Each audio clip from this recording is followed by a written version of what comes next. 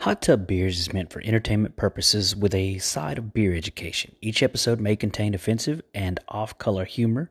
Our intended audience is people 21 years of older who love beer and laughter.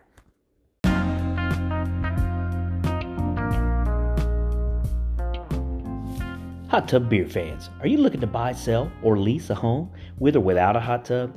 Hugh Height, the Texas Beer Realtor, is who you need to call to help with all your real estate needs. Hugh knows hops and Hugh knows houses. That's txbeerrealtor.com or 281-939-8182. Pop the top on the old jacuzzi. Rain or sunshine, we're not too choosy. Daytime, nighttime, we're always home. When you drop on by on your mobile phone to Hot Tub Beers, Ambers, ales, and lagers. Hot Tub Beers. Slip on into the water, take one down, pass it around. We're tasting microbrews from Texas towns, stouts and pilsners, bocks and wheats. We're having hot tub beers, just my friends and me.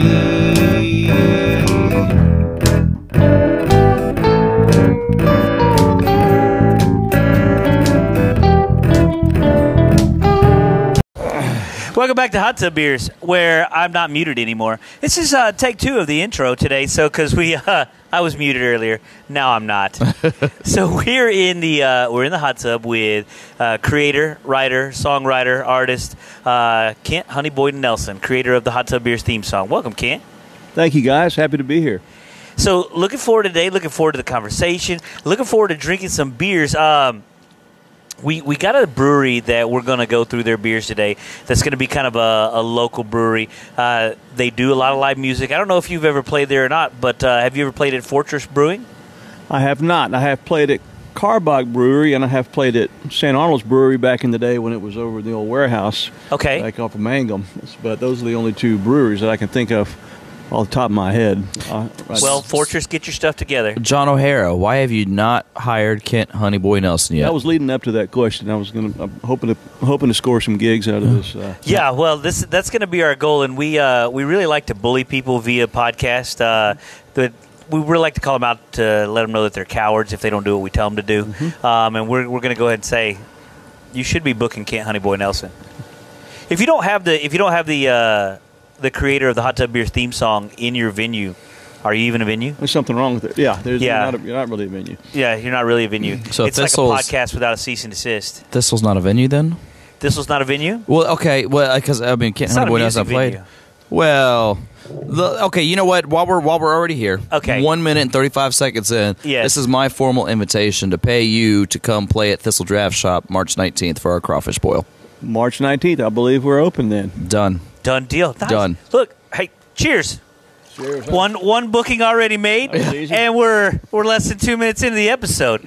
So we're sitting on some Lone Star to lubricate the conversation here a little bit. So Kent, this is something that I've always had in my fridge. It's always been the throwback. No matter how deep into craft beer I've gotten, there's always been Lone Star there. So this is one, every time we have a new guest on the show, we like to ask them, what was your Lone Star? What's your throwback? What's the one that's always in the fridge that feels like home? Well, Lone Star, of course, what you didn't say, I needed to mention the National Beer of Texas. Amen. So whereas I don't have any Lone Star stocked in my fridge right now, I guess probably over the last few years I've kind of gone more toward Mexican beers, Dos Equis, Modelo, and then more well-known breweries, like we talked about Carbach and St. Arnold's, and I'll usually have one of each of those in there. Nice. So I'm trying to make my collection a little bit eclectic or interesting. There you So go. we're here to expand the portfolio. Yes, We- that's why yeah. I'm here. We're going to expand your portfolio today. It's going to be kind of fun. And this is always fun to me. So somebody who's not used to drinking IPAs or not used to drinking barrel-aged porters, which is what we're going to end with today, getting your perspective and trying it and seeing if you like it or if it's just completely horrible and just having fun and laughing about it the entire time. And so this is our segment for the non-beer nerds. We try to get the introductory as well, but I think we forget sometimes to make sure we're introductory, and we just kind of surpass that into the beer nerd category. And I think it's awesome getting that fresh perspective again, getting that like, okay, we've all been here before. I love Yes. it. Thank you for being here. Yeah, absolutely, man. I'd consider myself a somewhat beer aficionado. When I was younger, like you Okay. guys, I would try the import beers, and you know, back when I'm in my 20s and 30s, you didn't, that's what I'm going to try this British ale or this German wheat or what, these imported beers. But nowadays you have the local craft stuff, which is it's a much more interesting time to be a beer drinker, I guess. It is. That's kind of cool. I'm glad you mentioned that. Like that was one of my intros into it because I had a buddy that I was an assistant coach at a high school, and this guy was the head coach. And one of the ways that we bonded, still close friends with him today, was we'd like to get together and drink a bunch of beer. But he was very into this. Was before I think St. Arnold's was on the scene, but this would have been like early 2000s. He was all about, hey man, let's try this Newcastle Brown, or I love this honey brown that we've got over here. And so trying these different beers that were imports that we didn't necessarily know too much about the local scene until it started exploding. How did you get into it, Jake? That's such a tough question for me. I grew up in it, I guess would be the best way to put it. So St. Arnold opened up old location 1994. There's pictures of me in front of Brock's rolls, the tie-dye rolls from like 1996. I used to visit there when I was younger. Things were a lot different then. My dad decided to start home brewing. I want to say it was somewhere before I was 12 because it was at the old house, and he had so many kegs explode that they were like running out of the shed, and my dog Toby would just eat it up, and I might literally just sit there and just drink all day. My mom worked at St. Arnold from 2008 to 2016. I volunteered at St. Arnold from probably 2009, 2010, all the way up to 2016 or 15. That, and I don't know. It just kind of happened for me, man. I worked with a lot of craft menus. Like at Ritual, we had a 40 tap rotation. I don't know. I just been so involved with it for so long that It's just I don't part of know. your heritage. It sounds. Your mom works at St. Arnold's, right? This is Yeah. part of your It's in your Your upbringing. DNA. Yeah, my dad would. DNA, that's what- My dad would go and trade beer all over the world, and one of my favorite beers, right, was West Vlettern. I'm telling you, if you ever get your hands on a true West Vlettern, phenomenal. It's a Trappist monk brewery, and just to get the beer alone is ache and a pain. It's not distributed. You have to pick it up from the brewery. You can only buy once a year, and you're limited to how much you can buy. And it was just a blonde ale, and it was the best beer of my entire life. I do like a blonde ale, so I'm Yeah. going to try one of those. Phenomenal. So we're going to go to a brewery in local Spring area. So the Fortress, like I mentioned before, they do have a lot of live music. They're just around the corner on Spring Cypress. They're like 3 or 4 miles away from the Hot Tub Central. And so we're going to start with the Belgian Wit. Now, they opened in spring of 2018. Jake, you know the owners, correct? I'm familiar with John and Lauren, and I keep forgetting his name. That makes me so sad. But yes, I'm very familiar with them. So John is a badass, by the way. Well, when I was reading online, like 3 of them are from Canada, hey? Are they really? Yeah, and the other one's from Tomball. I think they're all oil and gas. And so they got together to open this brewery, and they started to open it like near the beginning of the pandemic, or not near the, I guess, well, near the beginning of the pandemic. They're looking, they couldn't find a spot, finally settled on this one spot, and just kind of really went with this logo. There's a ski mountain in Canada that a lot of them went to go visit when they were younger called Fortress Mountain. Yeah. And so they put that together and kind of like wanted a little piece of Canada home here in Spring, Texas. As many beers as I've had with John O'Hara, I've never known that. Well, I was reading the Houston Beer Chronicle. Nice. Yes. Nice. Yeah. So what this is, Kent, this is a Belgian wit. This is the Watchtower wit. So this one is going to have notes of orange peel, notes of coriander. So it is a Belgian wheat beer. It says it's dry hopped with citrus hops as well. 5.2% alcohol, 14 IBUs. So 14 IBUs is going to be a measure of how bitter it is. So it's very low on the bitter scale. So it's not going to be near an IPA level. So this is a style of beer. If you went back and listened to our other episode, Celis Brewing, that Pierre Celis kept alive and brought to Texas. And all of these other beers are kind of descended from that line. So on the nose, there is a lot of orange. I smell the orange, definitely. Yeah. The citrus of some kind. So this would have been Blue Moon would have been like a commercial version of what a Belgian wit is going to be. It is correct? Exactly what it is. Yeah. That's where they got the recipe. Was Celis. They stole it from Celis? Well, I wouldn't say stole. Because they're all of Miller Coors. They- Miller Coors' interpretation of Celis? They partnered together for quite a few years before Miller Coors shut them down. Same with Hoegaarden. The classic Hoegaarden wit was, I think, originally a spinoff of Celis. Once again, they partnered with them, and that's how it been created.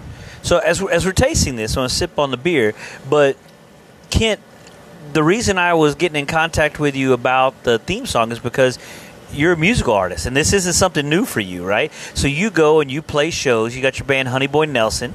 How long have you been doing this? I've been playing the guitar most of my life, probably since I was a teenager. But as far as playing live venues and stuff, probably at least the last 15 to 20 years, I guess. Okay. And we do have a full band set up. We also do like a duo solo thing. So we do cover songs, we do original songs, and we're kind of versatile as far as what kind of entertainment we can provide as far as the music. But I've been playing most of my life, and I have 2 albums that are on Spotify and other platforms that I've produced over the last several years, full-length albums.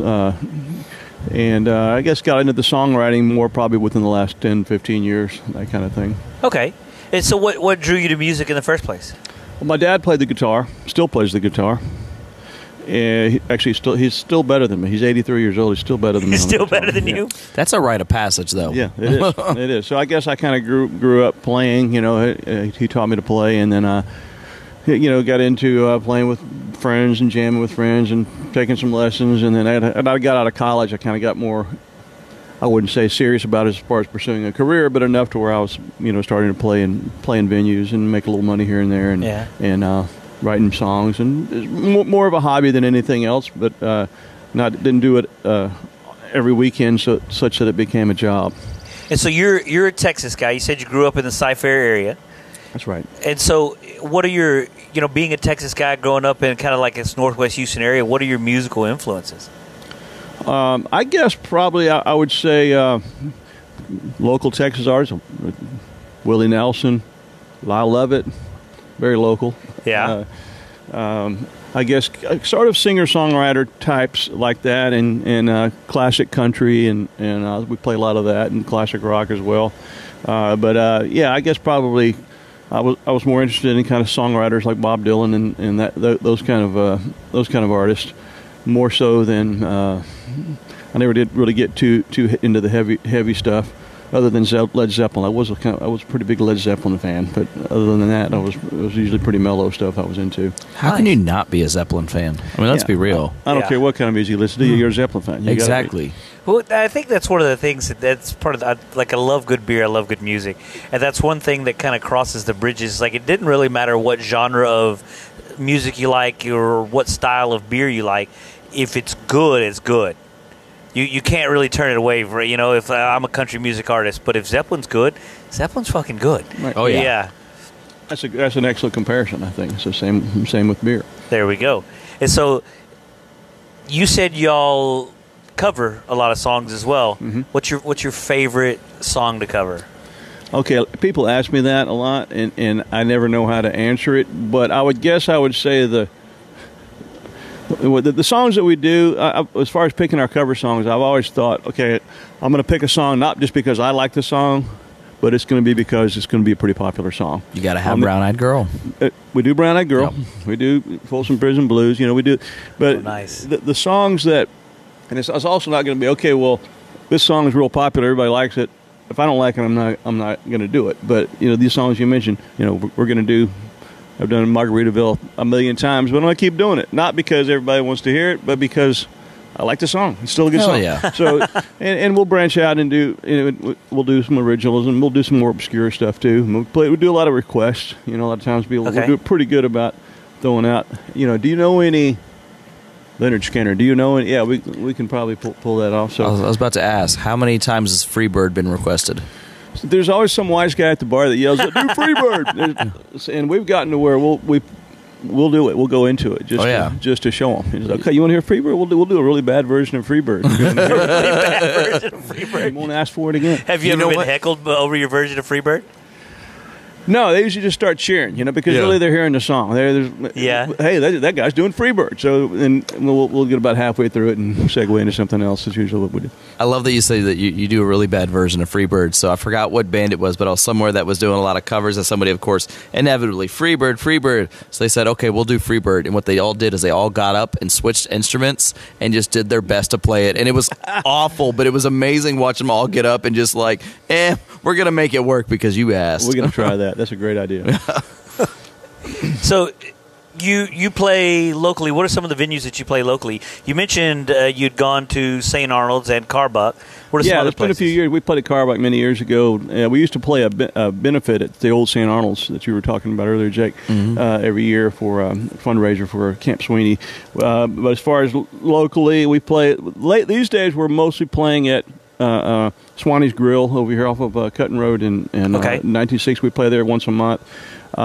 We played at Main Street Crossing up here in Tomball. Oh, cool. Many that times. was the first place I ever played. I love that. it. Yeah. Jake's had a band. Well, musician is a pretty loose way of saying it. Do I like playing? Absolutely. No, this was like 2005.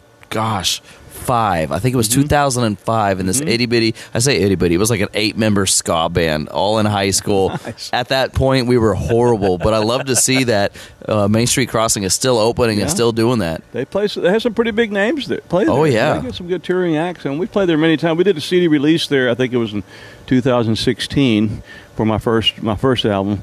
We did a CD release there. I played there probably 7 or 8 times. Nice. And then of course we played at Continental Club downtown. We played a show at the Mucky Duck. We did a CD release at the Mucky Duck one time. Firehouse Saloon.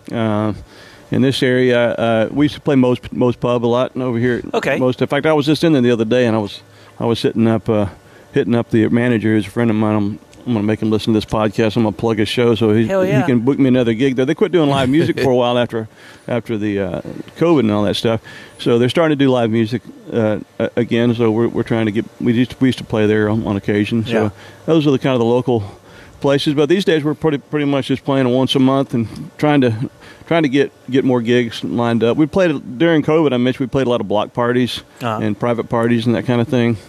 What do they call them? Super spreaders. We played some super spreaders. Nice. No, we would play.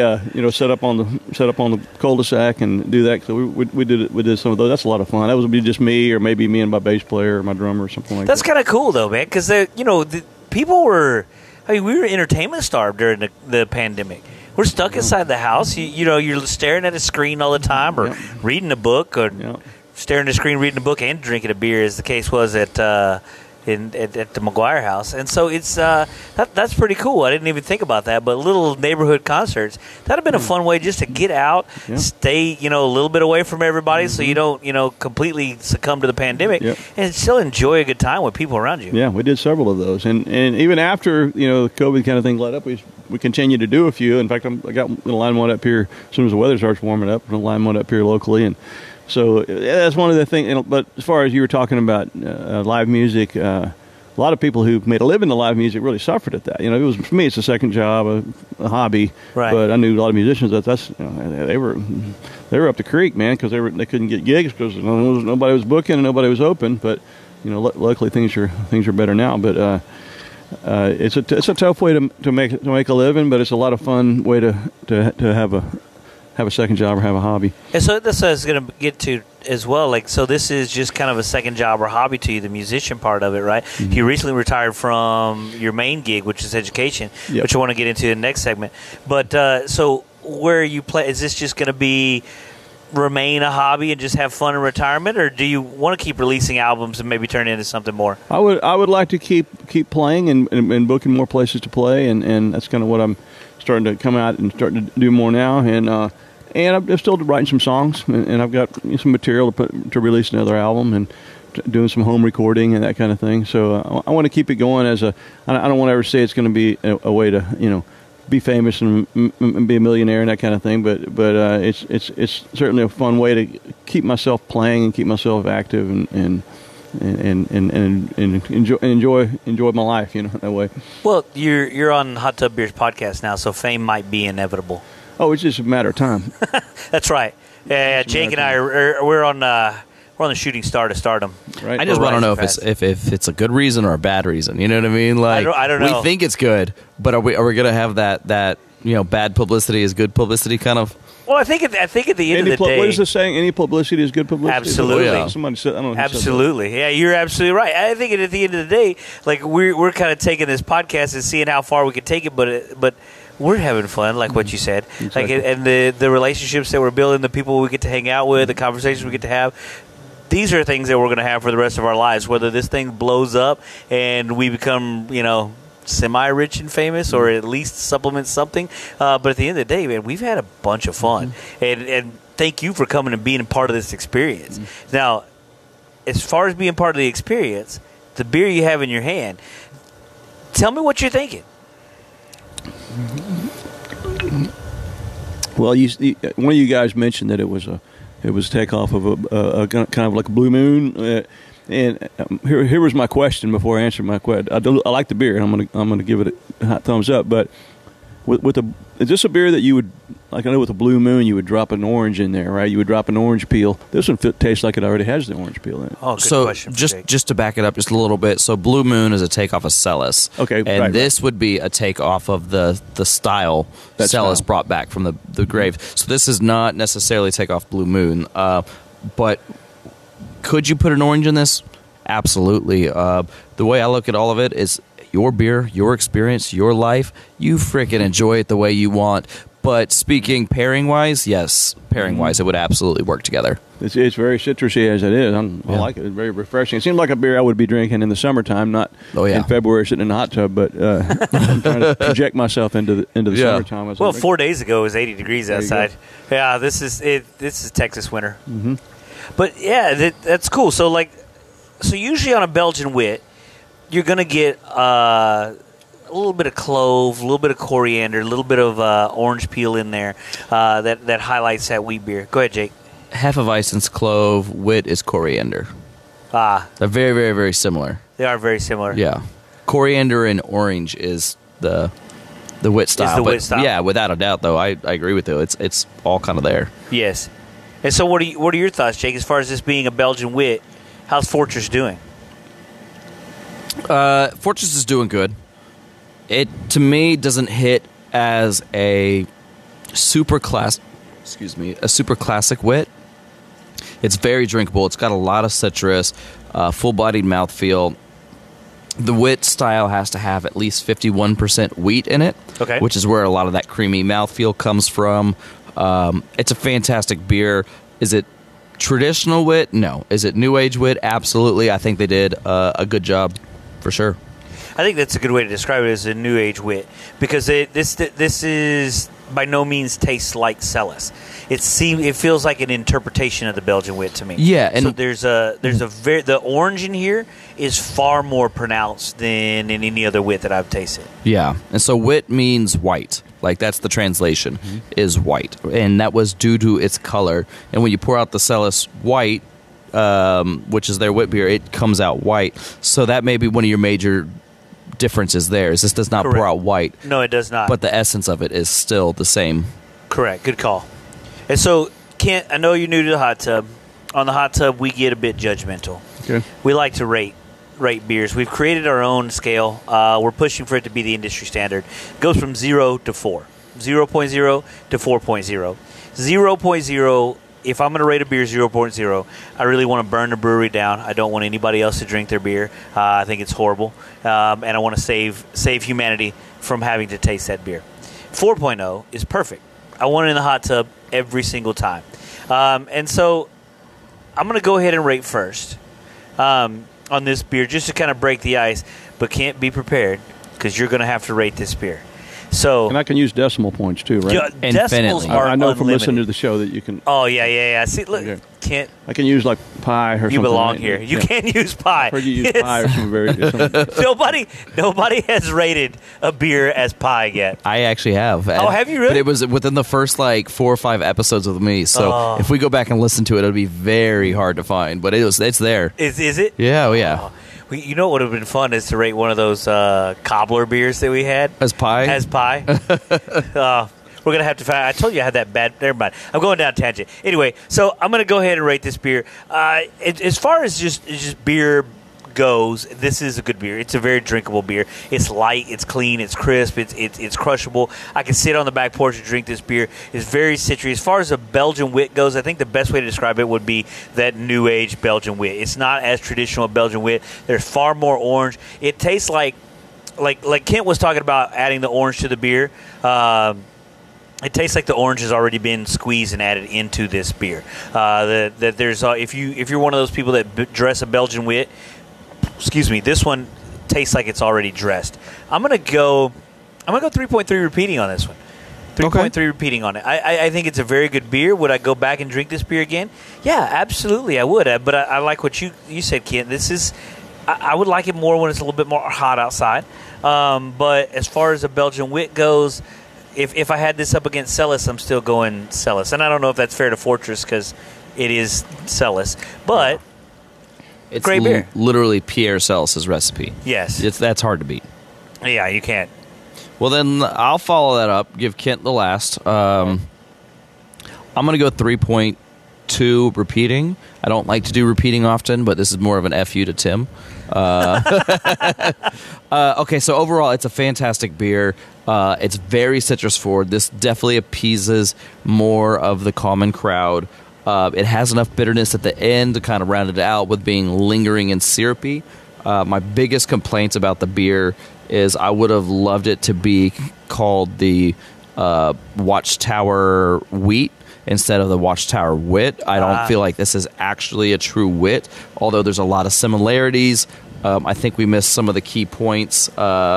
Mainly, it's being overly citrus. It's overly orange. The carbonation needs to be a little bit higher to kind of fit all of that.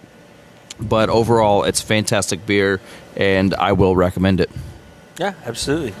All right, Kent. Okay, I'm going to give it a good rating, but I'm going to follow up with what I said. What you guys follow up on what I said. If I'm at the beach and it's 95 degrees and I pull one of these out of the cooler and take a big swig of it, I'm going to probably give it a 3.5. But I'm going to, just because we're in the hot tub, I'm going to lower it a little bit. That's probably not fair, but I'm going to give it a 3.1. Okay. But if it was summertime, it would get a higher rating, but. Well, that's good. That's Something to look probably forward not fair to. to the beer, but I'll try. I'll buy a 6-pack in the summer and give it a rating. But I like it a lot. Very refreshing. Yeah, don't worry about being fair to the beer. The beer is privileged. The fact that it's in the hot tub, the beer should be saying thank you Correct. We are for allowing unadulterated. us to rate it. We don't rate things to make people feel good about it. That's right. We do it to be raw and real and let our listener knows what they can expect. There we go. Well said. And sometimes just poke fun and be mean at it. Mm-hmm. Yep. So, hey, Kent, I want to say thank you again for joining us, getting in the hot tub. Thank you for writing the theme song, for getting us rolling, making us more of a legit podcast. Thanks to Kent Honeyboy Nelson. And we're gonna take a little bit of a break here in just a moment, okay? And we're gonna come back with another beer. We're gonna go back with the Battering Ram IPA from Fortress, and I want to get a little bit into your career in education, Kent the Educator. Nice.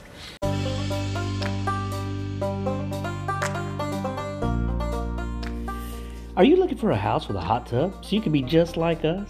If so, you need to call Hugh Height, the Texas Beer Realtor. He's a craft beer fan looking to help out his fellow hopheads any way he can with their real estate needs. That's Hugh Height, txbeerrealtor.com or 281-939-8182. Welcome back. So we are still in the hot tub. We are still with Kent Honeyboy Nelson, and we are still drinking beer from Fortress Brewing in Spring, Texas. Oh, and that was the sound of the Battering Ram Smash IPA. So, Kent, this is going to be a Smash IPA. So, Smash stands for single malt, single hop IPA. So, there's going to be one single malt in there, so it's not going to be the base of the beer isn't going to be very confusing, very simple. Okay, and one single hop. So the hops are the flowers that are in the beer. And if I'm overeducating you or telling you something you already know, tell me shut up. No, I need to be educated. Continue to educate. You are an educator. So. I am an educator, which is what we're going to get into in this subject as well. So this section as well. This beer has Simcoe hops as the hop on it. So Simcoe hop. Every hop is going to have different flavors that it produces. Simcoe is going to be... What's that? Wildly different flavors. Well, yes, it varies significantly. Simcoe is probably one of my favorite hops because it kind of... Everybody gets a little bit something different out of it. But there are flavors in there that are going to be almost earthy. Light citrusy. There's a IPA from Equal Parts that uses Simcoe. It's very Simcoe forward. It almost has a berry flavor to it in Tropic from Equal Parts. Well, to say it comes off very tropical and like a light citrus. It does, but there's also times where they've introduced Simcoe hops to where it has these like dank cannabis vibes to it as well. And so I'm really interested in what we're going to get from this beer. So as we're sipping this, the dank notes are on the nose. Without a doubt. That beer smells nice. Yeah, I hope it's as good as it smells. Catching the scent of it already. Yes. So we talked a little bit. In the break, you were talking about in your music, people coming up and connecting with you in your music. And you're in you just recently retired from a profession that is full of building connections and helping kids reach the next level of their educational career, of their social and emotional development. So you were an educator for how many years, Kent? 24 years. 24 years in education in the classroom. All at the high school? All at the high school level. That's right. So kind of tell me what drew you into that path as an educator. I guess I wasn't my first career. I was doing something else before that, and I did kind of a career change when I was in my early 30s. And I guess I was looking for a new career, and I was interested in English, which what I ended up teaching, and I was also interested in Spanish, and I had become pretty fluent in Spanish by that time. And I found a niche where I could get a job as a teacher that taught Spanish and taught English as well. So that was kind of my end to the school that I was hired at. There you go. That's kind of cool. And so, as your career developed, is it something that was kind of level all 24 years, or was this as an emotional roller coaster? How do you, when you look back on your career in education? What did you take away from it? Well, if you're talking about the emotional, I guess, roller coaster, well, I guess it started off difficult, like all jobs start off when it was the first, especially teaching. The first 2 or 3 years were pretty tough. Getting your groove going and being able to get the kids to do what you want them to do, and establishing a relationship and a rapport with them. And once you get that going, it levels off and it gets pretty easy, and it's a very enjoyable job. And it was for many years, and then other things start to come up, with dealing with other aspects of the job that make it a little more difficult. And you and I were talking before we started started the podcast. I guess you and I were talking about how things things change. Things get more difficult every year, and whether it's the kids or whether it's the other people or that you're dealing with, But I guess it was overall. It was a good experience. The last 2 or 3, the first 2 or 3 were tough. The last 2 or 3 were tough. But looking at the big picture, it was a good career to have.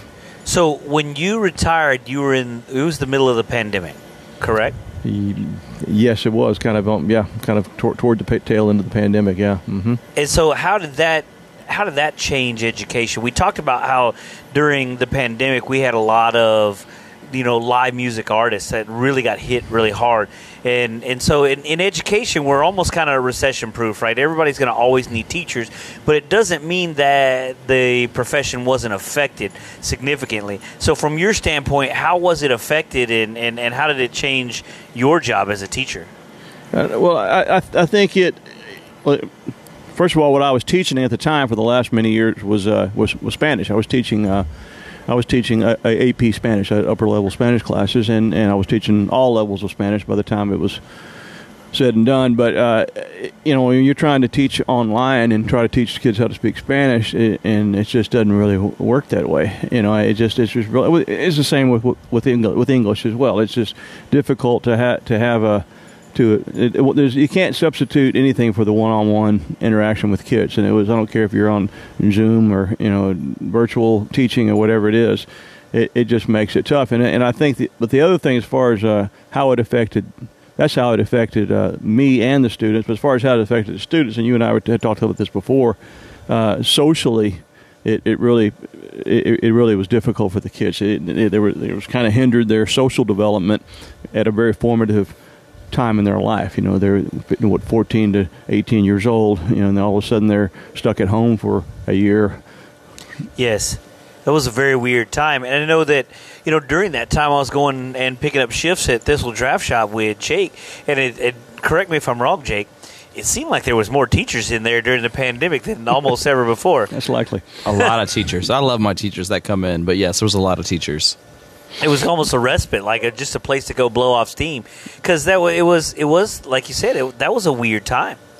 So you look back and you said that those one-on-one conversations with kids were missing, and that time that you had to really teach them and get to know them was going. Would you say that's something that when you look back, that was one of the highlights of the career? Like if you look back, what's the best takeaway from education that you had? When I look back, the best part of the job, and frankly, over the last 3 or 4 years, the only good part of the job was the kids, dealing with the kids, interacting with the kids. And people, when you tell people you're a teacher, and you probably experience this too, oh man, how do you put up with these kids today? Well, I bet it's just hard. And I always tell them, what? It's really, the kids are fine. Yeah. Kids are good, and the parents, sometimes you have issues with the parents, but the parents overall were supportive, and that's really probably the only thing I miss about it. But I do miss it a lot. I miss interacting with my kids, and you learn a lot from them. You learn as much from them as they learn from you. I mean, you know that as a former educator as well. I mean, yeah. And how to interact with people, and that's why their social life being hindered like it was during the pandemic was not just interacting with the teacher and their education, but they're interacting with their peers and their coaches and their teachers as well. Yes. Did they teach you YOLO? You only live once? Yeah, only live once. Yeah, right. YOLO. I was YOLO before YOLO was cool, man. That's right. Yeah, so on your Instagram, we see you going out and surfing. Like, you're getting after it, man. You seem like you're enjoying retirement. I am. Yeah, I enjoy surfing, saltwater fishing. Those are some of my hobbies, and other than music, and it does open up a lot more time for those pursuits. That's certainly. So, I know as me as an educator, there are certain things that I get excited about and I get to teach, that when the curriculum and I mesh and then the kids get it, I have a lot of fun. Was there anything that you taught while you were going along, either in Spanish or in English, that you got excited about and the kids got excited about and that you look forward to teaching every year?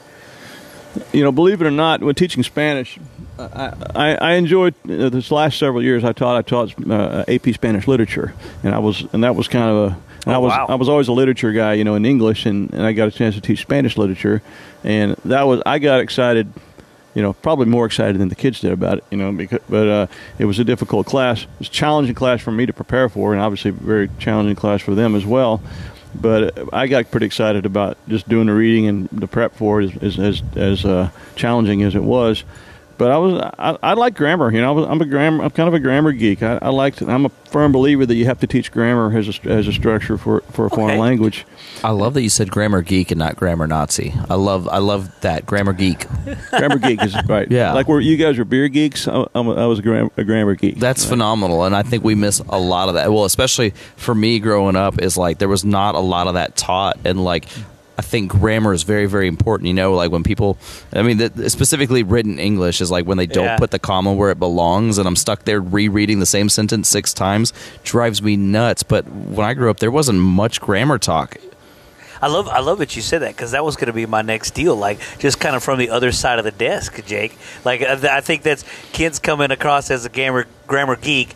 You may have interpreted it from your teacher, maybe at times being a grammar Nazi. Like being on the other side of the desk, what do you remember about your English teacher or your Spanish teacher that really got you fired up or really turned you off? Oh man, that's actually a loaded question. So I actually. Oh, I have to say this on air. I actually failed English in high school, and it was never over grammar. We only did like a grammar test a year, and they didn't actually like really teach it before they gave it to you. They go, here you go, and I actually ended up doing very well on all the grammar tests. But a lot of the written stuff, like, hey, you have to write this paper, I don't think I had the same understanding that the teacher was saying, and so I'd kind of veer off, and I didn't get really good scores on that. But I also studied German for 4 years. I actually lettered in German. Wow. And Frau Kidd, I think she's still in the Klein system, her and her husband. Frau Kidd, good friend of mine. Yeah. And Herr Kidd. I taught with them for many years. Are they still in? No, they retired many years ago, but they're still around. They deserve still in the area, though. Really? Yeah. Phenomenal human beings. I'm telling awesome. you. I mean, maybe if you taught me, I'd put you on the same scale here, but without a doubt, one of the best, most patient teachers I've ever had was Frau Kidd. And it didn't matter how much of a screw-up you were. It didn't matter how much trouble you had. She would sit down with you and help work you through it, which was great because I was the trouble kid, you know. And it was such a phenomenal experience. It's one of those ones, like, I wish I could go back and do that again or have been a little bit more focused when I did it. But I think Frau Kidd was such a rock in my high school experience that helped me keep moving forward. I mean, it gave me something to do after school. I did club. I did German club. Like, what is that? You know, we would watch, you remember Cool Runnings, the Jamaican? Yeah. We watched it in German every single year. And so when I think of that movie, I think of it in German every time with these really bad, like, dubbed German voices over this Jamaican team. Right. But absolutely massive impact. The English teachers I didn't get along with very well, but I agree they need to do more grammar in general for at least for my generation, as they was not taught very well. And I'm going to guess that, and I know Frau Kidd very well, I'm going to guess that she taught German grammar. Right, she set up the structure of the grammar. Oh yeah, in the class. Maybe not so much in the English class, but like I said, I taught with Herr Kidd for many years, and I know he was that way. Yeah, I only met him a few times, and he was fantastic too. They're just amazing teachers. So that's what you remember, right? You probably wasn't an easy class, but it was you made a connection with her, and you made a connection with the grammar, the German club, and what a great experience that you had. She would love to know that. I'm sure. Well, if you talk to them anytime soon, tell them to listen to the podcast. Tell them to reach out. No, I don't want them hearing me saying a bunch of good stuff. I was not that kid. But no, like, reach out, like, let's have a beer or a juice or a bratwurst. I don't know, whatever they want. Let's go out and have one. Because it's crazy because anybody that was in my school that I still interact with, anybody that does German, they still bring up Frau Kidd. Like, my girlfriend had Frau Kidd. We weren't even the same year. She had Frau Kidd. That's like, crazy. It's still like a huge impact on everybody's life. Well, I'll say this for teachers. And Kent, I may speak for you a little bit here, but please stop me if I'm overstepping bounds. But when we go back and we see these kids years later, and sometimes we know we impacted them and we have that relationship in the classroom, and sometimes it's an email years later from a kid that you barely remember that you hit harder than you ever thought you hit. And those to me are the most rewarding parts of being in education. Because, that classroom day in and day out can become a grind, right? But getting and hearing those stories later, I can't tell you. There's been several times where I'm bartending at Thistle, and a student of mine that I taught is sometimes in another town, sometimes in Klein, because I've been here a while in this area, comes in and just sipping on a beer with them and sharing that, experience as a grown-up. That's a lot of fun, man. That's part of the profession that I think gets overlooked, that a lot of young teachers get in. And like you said before, it's tough when you start. It's not an easy job. But if you stick it out, I think the rewards on the back end are a million times worth what you deal with on the front end. There's no doubt. Yeah, and I can relate to that too. I get kids reaching out to me on Facebook or reaching out to me on an email.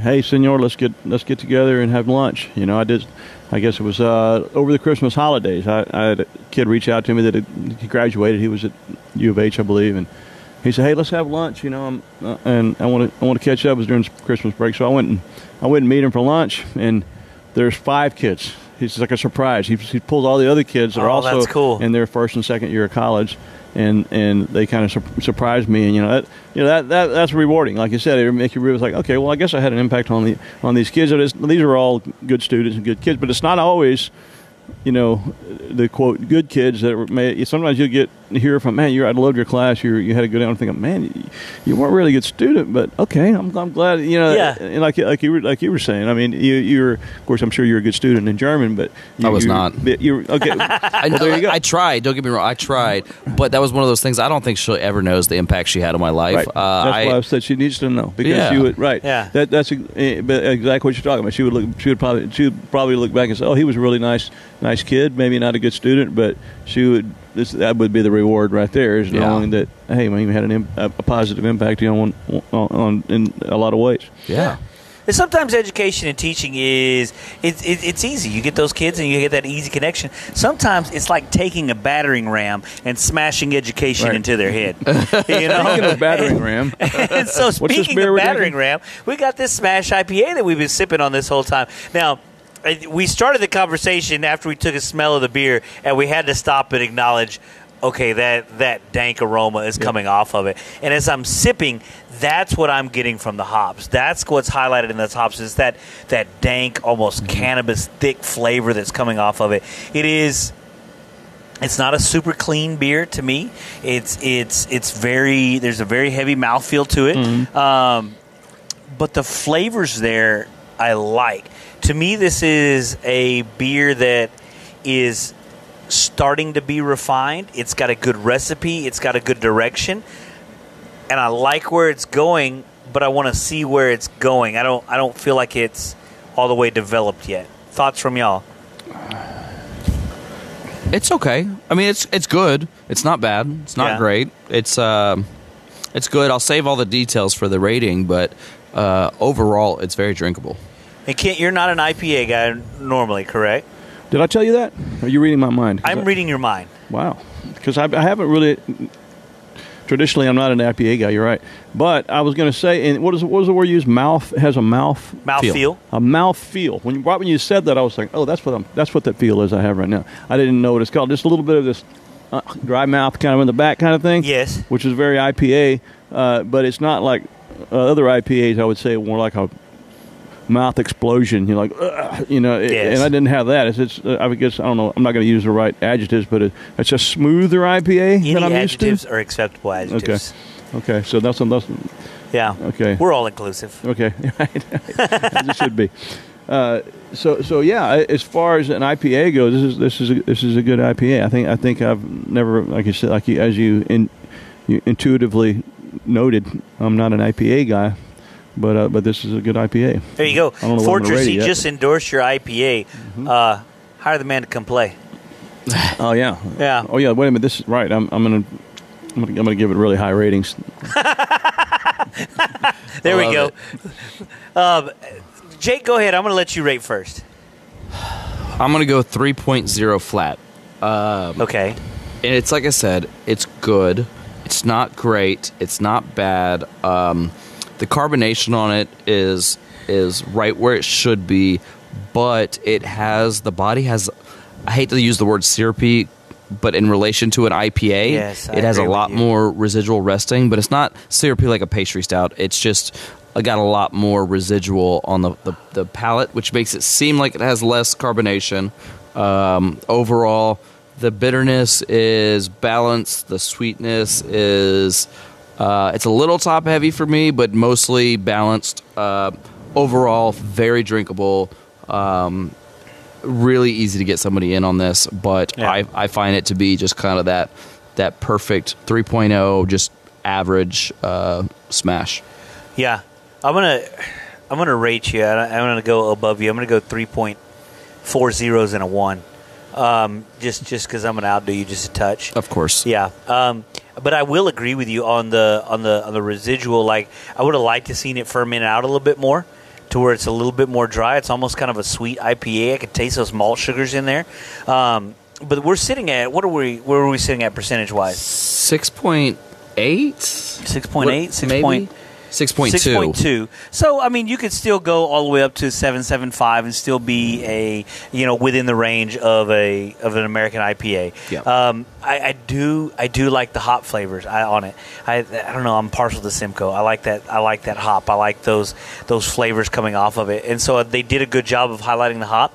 But almost if the malt backbone is subdued a little bit and the hop is brought up a little bit more, this might be on my regular rotation if I made those adjustments. I can agree with you, but I would leave the hop where it is and bring back Would the you? body, because that hop is just going to just flourish where it's at. Okay. That makes sense. I might crawfish there and go with you on that. There you go. Yeah. Kent, Mr. Non-IPA guy, what do you think? I'm going to put aside my reservations about IPAs and pretend I'm an IPA guy. Okay. And I'm going to give it a 3.51. 3.51. And Nice. that's saying that if I was an IPA guy, I would give it a higher rating perhaps. But maybe if I'm going to order an IPA, it's going to be one of these, I think, Nice. if it's around. So Hell yeah. yeah, There we Good go, job, man. Fortress. Yeah, hell yeah. converting me to an IPA maybe. I love it. Okay, so, all right, no, I did mention that they were from Canada, and you said you didn't realize that. Handcrafted with Canadian kindness, and also handcrafted with Texas Rebellion. I love that. Yeah, Very, that's kind of very cool. well put. I don't know who's Canadian. I don't know who's Texas, but I just assume John O'Hara is the Texas. I don't know why. I think He's you're probably- right. He's from Tomball, and the rest are from Canada. Really? Yes. So if you look at that symbol, and I know you can't see it, there's a Texas with a maple leaf in the middle of it, in the negative space. Is that an ampersand? It is an ampersand. I guess it's saying Texas and Canada together. I love it. Nice. You know, I once illegally hopped the Canadian border. Can't arrest me now. It's been almost 10 years. Son. Statute of limitations. Yeah, I don't know how long statute of limitation is. Good luck proving it. I'm gonna go 3.4 zeros and a 2. I'm gonna bump up my rating just a little bit just off that logo. I like that. That's pretty cool. So, Fortress, thank you for the beer. Kent, thank you for the conversation. Now, we have met Kent Honeyboy Nelson, the artist. We have met Senor Nelson, the educator. We're going to take a little bit of a break. We're going to have another Fortress beer, and we're going to come back, and we're going to meet Kent Nelson, the community member.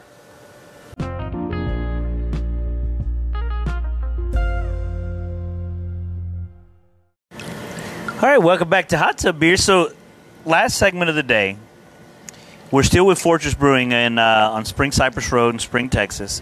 3 Canadians and a Texan.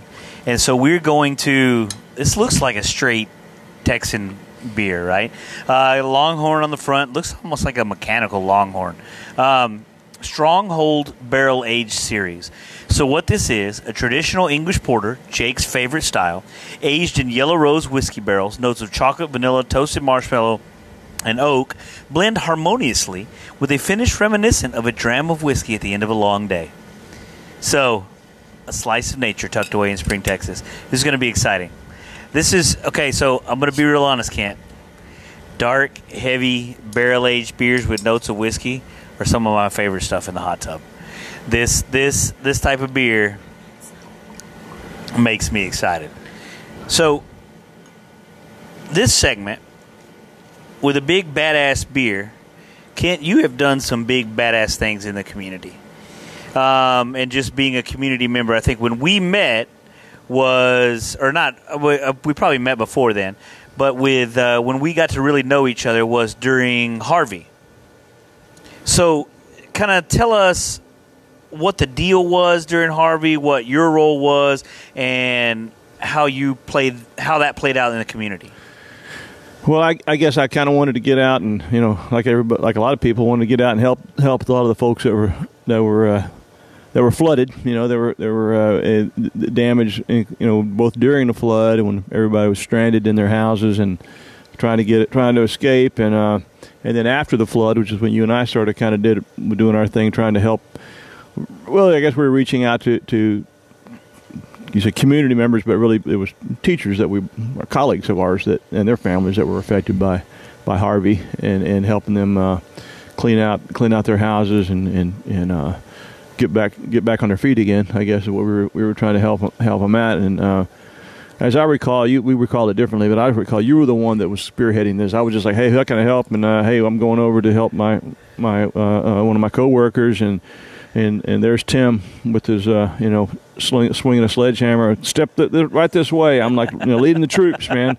So that's the way I remember it. You were the one that was helping the community, and I was just helping out you as best I could. That's funny because I remember it completely differently. I remember sitting at the house with Mandy waiting on my marching orders from Kent, waiting on a text to go all right, this is the address where we're at today. So and so needs help. Let's go make sure that we're getting their help today. And so that's the way that I remember it. That's funny that we have such a different memory of it. But I think that's one of the things that, your role, we talked about your role as an artist and going and playing venues and being in the musical world in this area. We talked about your role as being an educator. I think both of those roles, in order to be successful in both of those roles, you have to play a big role in the community.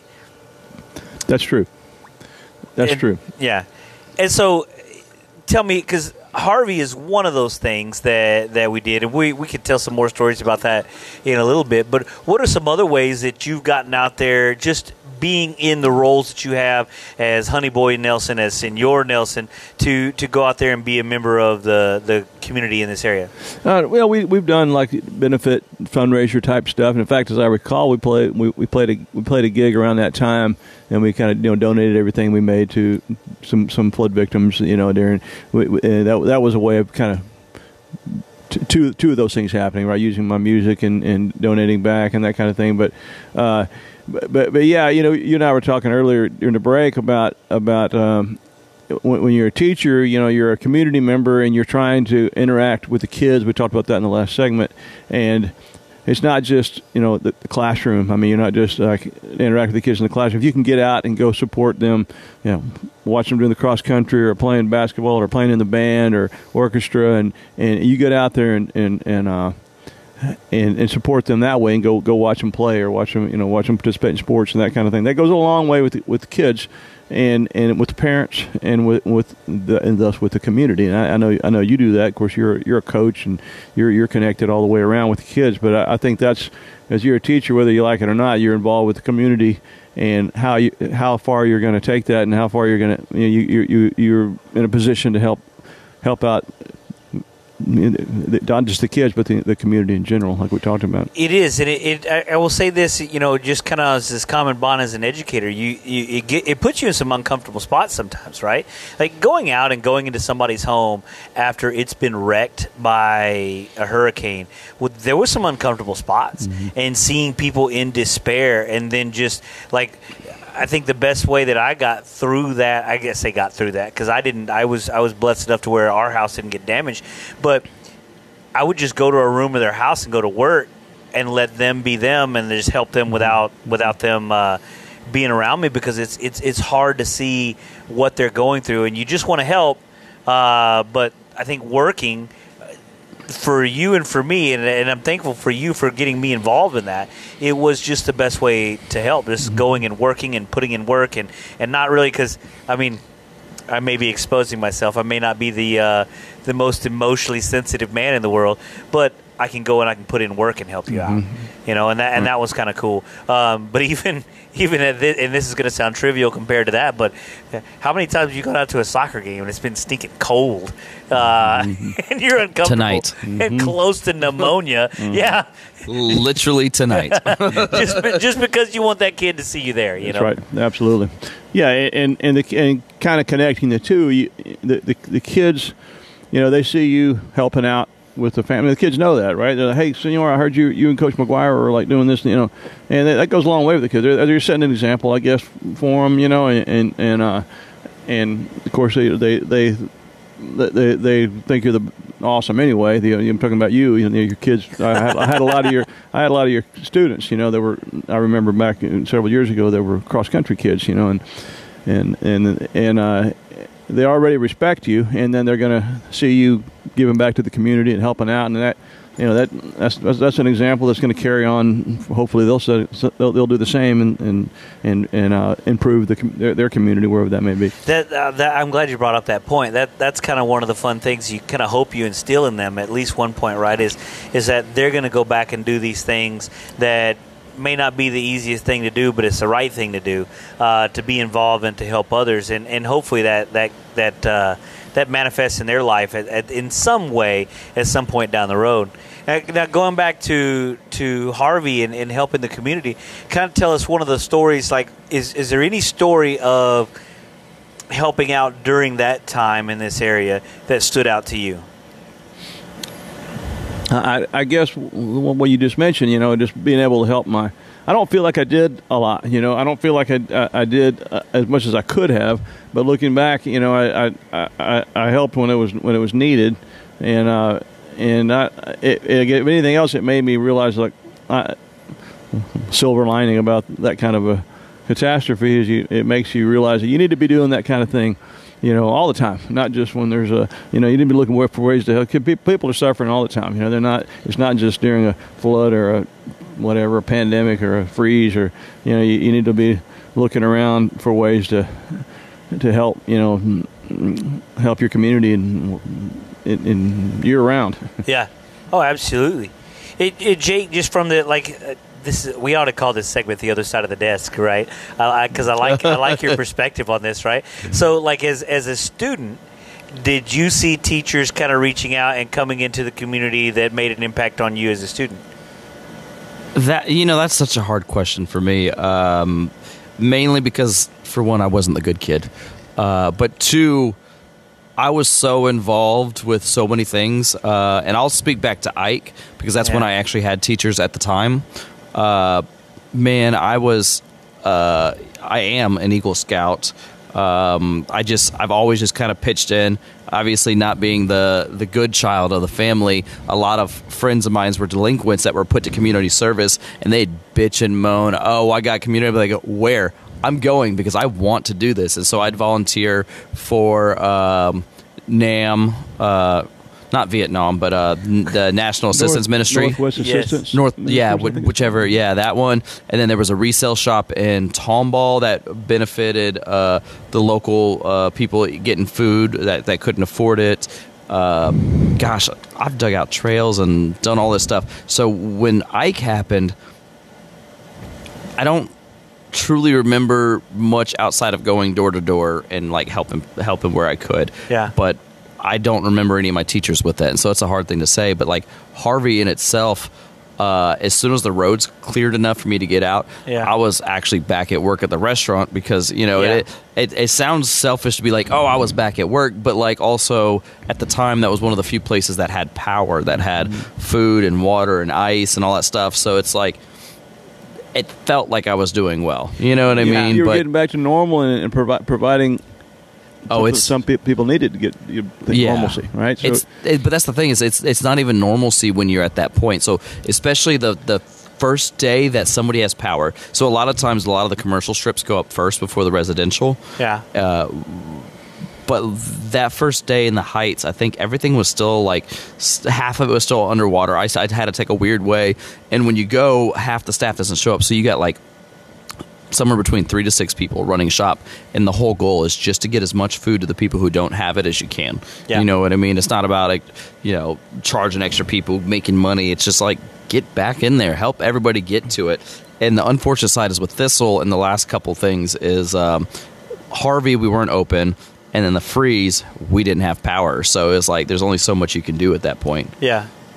Well, I mean, you bring up this point where it sounded silly, but I don't know. To me, education and the restaurant/bar industry are kind of you're both in the service industry, Oh, yeah. Right? We're both providing services, just two completely different services. And I don't really know that honestly, and this may be selfish just because I really like drinking beer, but that I can really value one over the other. Right?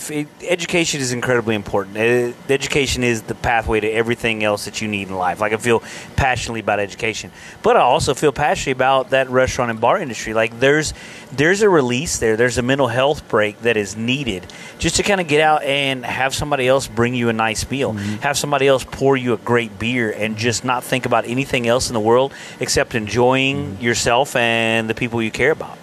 Yeah, agreed. And Kent, so your takeaways. So in the aftermath, looking back at, let's say, and I keep picking on Harvey because that seems the most obvious. How did the families that you saw, how they come out of it? How did all that go? Yeah, I think it was. I'm sure everybody's kind of back to where they were before. I was thinking about when I was driving up here. I was coming up Kirkendall, and I remember driving through the underpass that goes underneath 1960.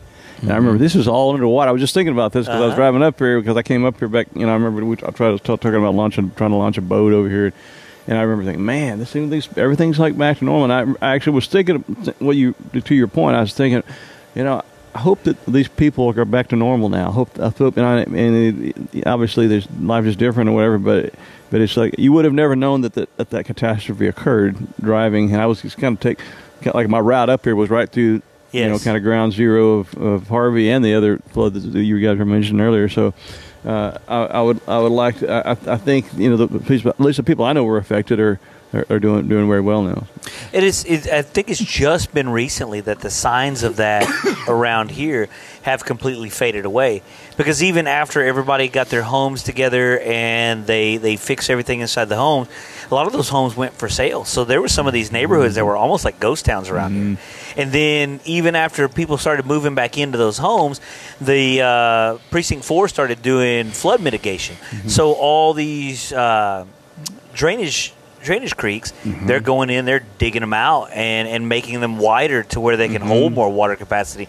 So it really has been, I would say, within the last 6 months to a year that it has almost, the evidence of Harvey has disappeared. And Harris County Flood Control did a lot of the relocation. In fact, I won't go into all the detail of that, but I've worked with that entity as well, and helping relocate people that were affected by Harvey. And like I said, some of those entire neighborhoods are now parks, or no homes. Yes. They're completely condemned properties, and that's the umpteen, however many years later. That's something that had to be addressed. Even now, they're still working to relocate people and compensate people for their losses. You may relate to this one, but like after Harvey, over there on the west side of the city, I was going through there probably 4 or 5 months afterwards, and people's houses were still getting gutted, and it was hard to see all of that stuff on the road. But the one item that hit me the most was there was a beautiful upright piano just completely water damaged and like at the curb. And you think about like when you see all the stuff on the side, you see a lot of the stuff and it's like, okay, that really sucks. You're losing a lot of what you live with and what you do, and you're going to have to replace all this stuff. But to literally have something put out that is so personal, so artistic, so social, so much that brings people together, and it being on the curb as a dump is where it really hit me. It's like that's where everybody gathers around, and that part of the heart is now on the curb with the trash. And that was 5 months after. Yeah. The whole road just completely gutted, man. It hurt watching that. Yeah, it's interesting, right? Because those become to points at which we can relate to people that we might not have ever related to before, and just kind of getting to know and finding this common ground. It sucks sometimes that tragedies are the things that bring us closer together, but in that instance you look back at it and hopefully we hold on to some of those connections. Hopefully through that process some of the people that we touched became better community members and are still better community members to this day because of going through that, and hopefully it doesn't take going through that again to develop those relationships, but inevitably it will, because sometimes we take life for granted. We take the easy things for granted until it's taken away from us, and then we have to come together and help each other out and get better again. Houston Strong. When they were saying that, I'm like, I guess to me, it's like, I think we always were that way, but now they put some verbiage in it. Mm-hmm. You know, when Ike first happened, man, every neighbor was out in the yard helping each other put it back together. I think we were without power for 2 or 3 weeks, and that was pretty easy compared to some other people. And it's like, Houston really brings it in together and really helps each other. And I do think that's a large part of what our education system has taught. You know what I mean? Like, these kids don't pick this up from somewhere. They pick it up from their parents and their education system and everything they're surrounded with. And if Houston changes, that's the one thing I hope stays. Absolutely. Yeah, absolutely. And so, speaking of Houston strongholds, we got the Stronghold Barrel Age series that we're sampling in our hands right now, right? So, a porter, Jake, do you want to talk about the style of porter? I'm gonna let you go off on it because this is Jake's favorite style of beer. I won't go off on it. I think this is a porter. I would agree with you. Yeah. I mean, yes, it's barrel aged, but it's still a porter. I wouldn't call this one a stout porter. It's just a barrel aged porter. I would agree with you. We draw the line at imperial porter or double porter. That's where we draw the line. Okay. That's where you're just a bunch of fucking liars. So a porter, Jake's very passionate about this line. So a porter is a roasted malt beer that is super light beer. It was the working man's beer, full of flavor, full of caloric content that you could go after the end of a work day, slam 6 of them, still make it home and be relaxed. Right? I mean, they were It's still- 3%. Excuse me? They were 3% beers. Yeah, low ABV beers. They're not meant to get you hammered. It's just meant to end your day.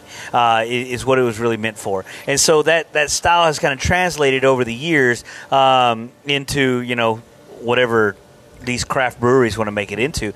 And so a lot of times we'll drink these porters. We had one, last week, wasn't it? To where we had the hot stove from Texas Leaguer. Was that last week? Was it live? Then yes. No, it was the president episode. Oh, yeah. You're right. Correct. Yeah. The hot stove, yeah. The hot stove. So it was a porter should be almost super light in body like a lager or a blonde ale. A stout is going to be heavier. Okay, so this one to me does hit that porter mark. It is lighter, but the bourbon notes are there. The chocolate notes are there. I probably wouldn't have picked out marshmallow if they hadn't have said it on the label.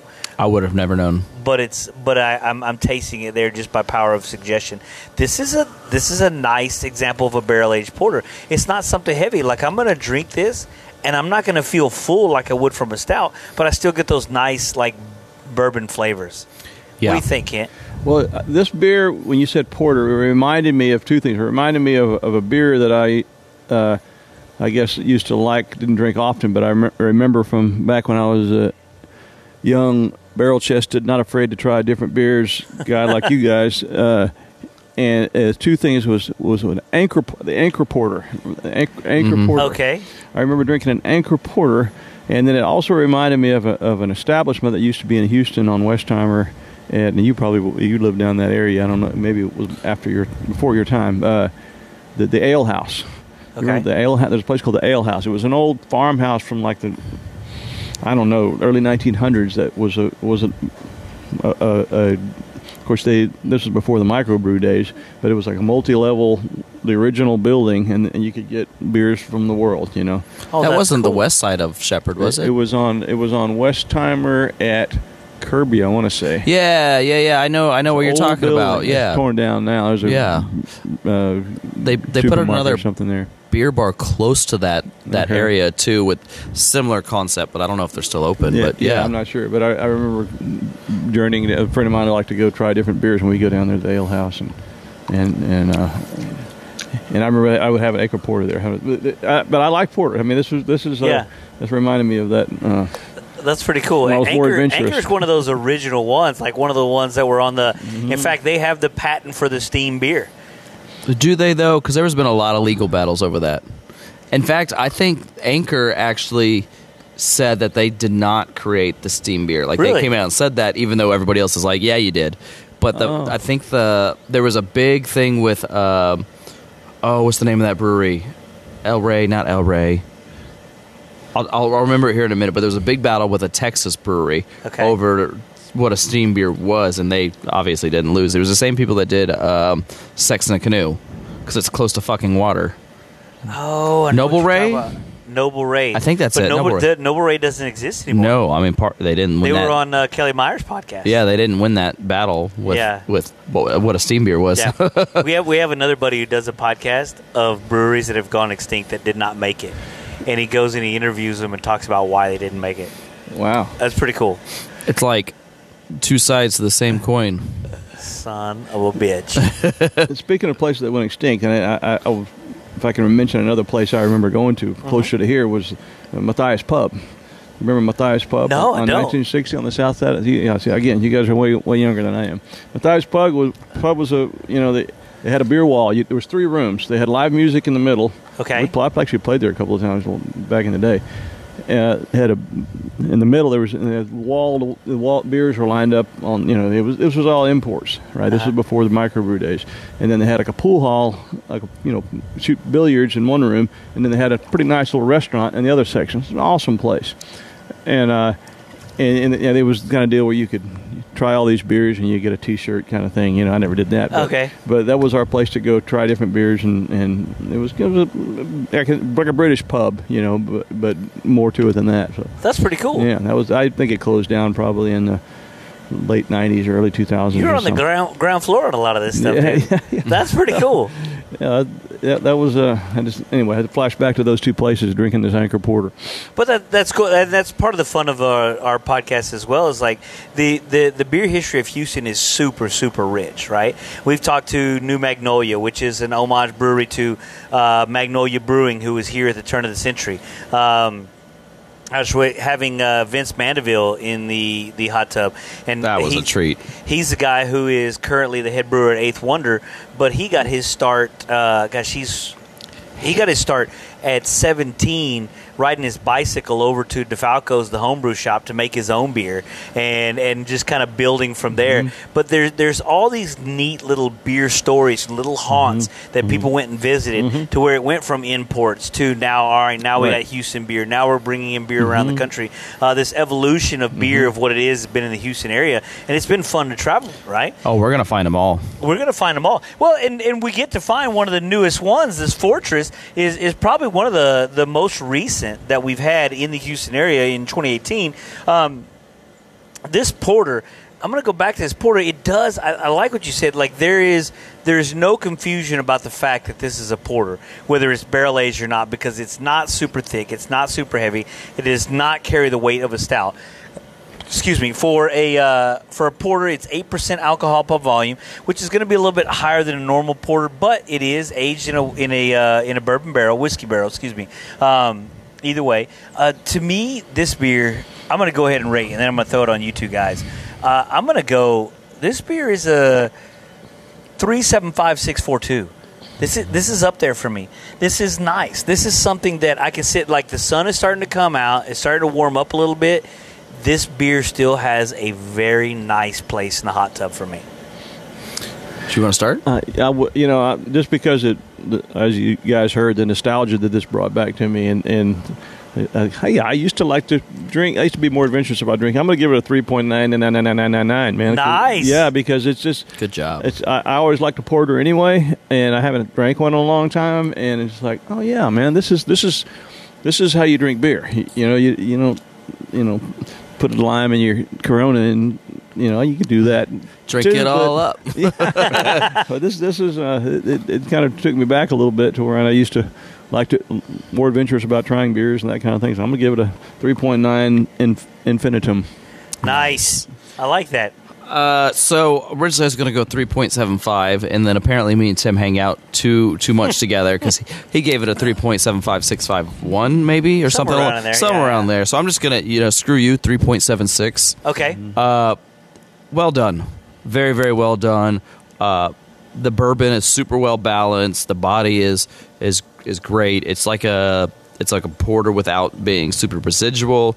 I would have never known marshmallow. Had Tim not said anything, but to me, marshmallow comes off like caramelized sugar and vanilla. And when you say that, I do get a little bit of vanilla in there, so it's not like it's gone completely unnoticed. Carbonation's great. Overall, good beer, guys. I know this is going to be one of the earlier of the barrel aged series they have done, but I expect big things in the future. Yeah, I would say this is going to be the best of the three that I tried. Like, none of the beers were bad. They were all good beers, but I want to say this is the best out of the three that I've tried. Barrel aging's not easy. Barrel aging is not easy, and then when you barrel age a porter, I still want to taste the porter. I don't want to feel like I'm drinking a barrel-aged stout that's labeled as a porter. I like the fact that the style still shines through on this one. Yeah. It's really good. If you're used to drinking a barrel-aged stout, and that's what you're looking for when you drink this beer, you're not going to get it. Like it stays true to style, which is kind of cool and unique right now. Yeah, and that's what I love is I don't know who actually was the hands-on brewing and cellaring of this one, but it tastes like it was done the appropriate or proper way of put it in the barrel and let it go until you decide to pull it out, and then back blending fresh beer from the same beer back into it to give it back that body and give it back that balance. And that's the way it tastes. And if they didn't do that, wow. I mean, just like, congratulations, you really pulled something off. Yeah. But it tastes like it's done right with a little bit of back blending to make sure that everything stays in line, stays in balance. And it technically, it's pretty freaking on par. Absolutely. Absolutely.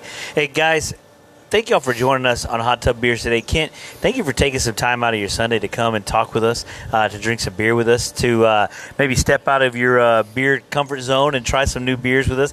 We really did appreciate it. Loved your input, both in the conversation about your life as a musician, an educator, and a community member, as well as your input on the beer. It was fun. I really enjoyed the entire stinking episode. And so, as we're heading off, when we're done talking, you're actually going to play us off, even though you're not actually playing, because we're going to play the recording here. Yeah?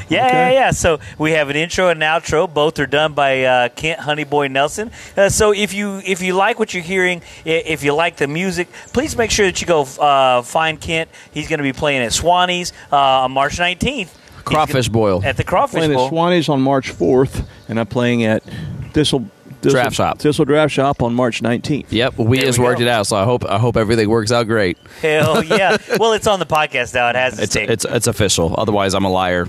So, guys, if you like what you're listening to, please make sure that you like, subscribe. Please rate us at a 5.0. If you rate us less than 5.0, you're probably a coward. Please make sure that you sit there and hit that button. Make sure that you're sharing it with all your friends and family. If you like the podcast that much and you would like to make sure that the hot tub stays warm, you can support us for as little as 99 cents a month, for as much as $364.99 a month. And these are all subjective, but they do show your level of love towards us. So please make sure that you're liking, you're listening, you're subscribing, you're sharing. And until next time, guys, enjoy your hot tub beers. Cheers.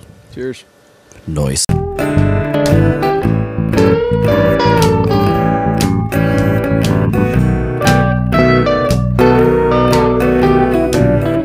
Hot tub beers, slip on into the water.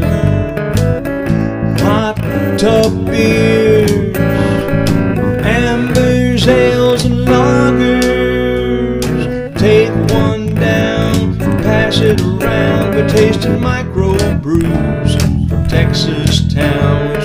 Stouts and pilsners, box and wheats. Having hot tub beers, just my friends and me.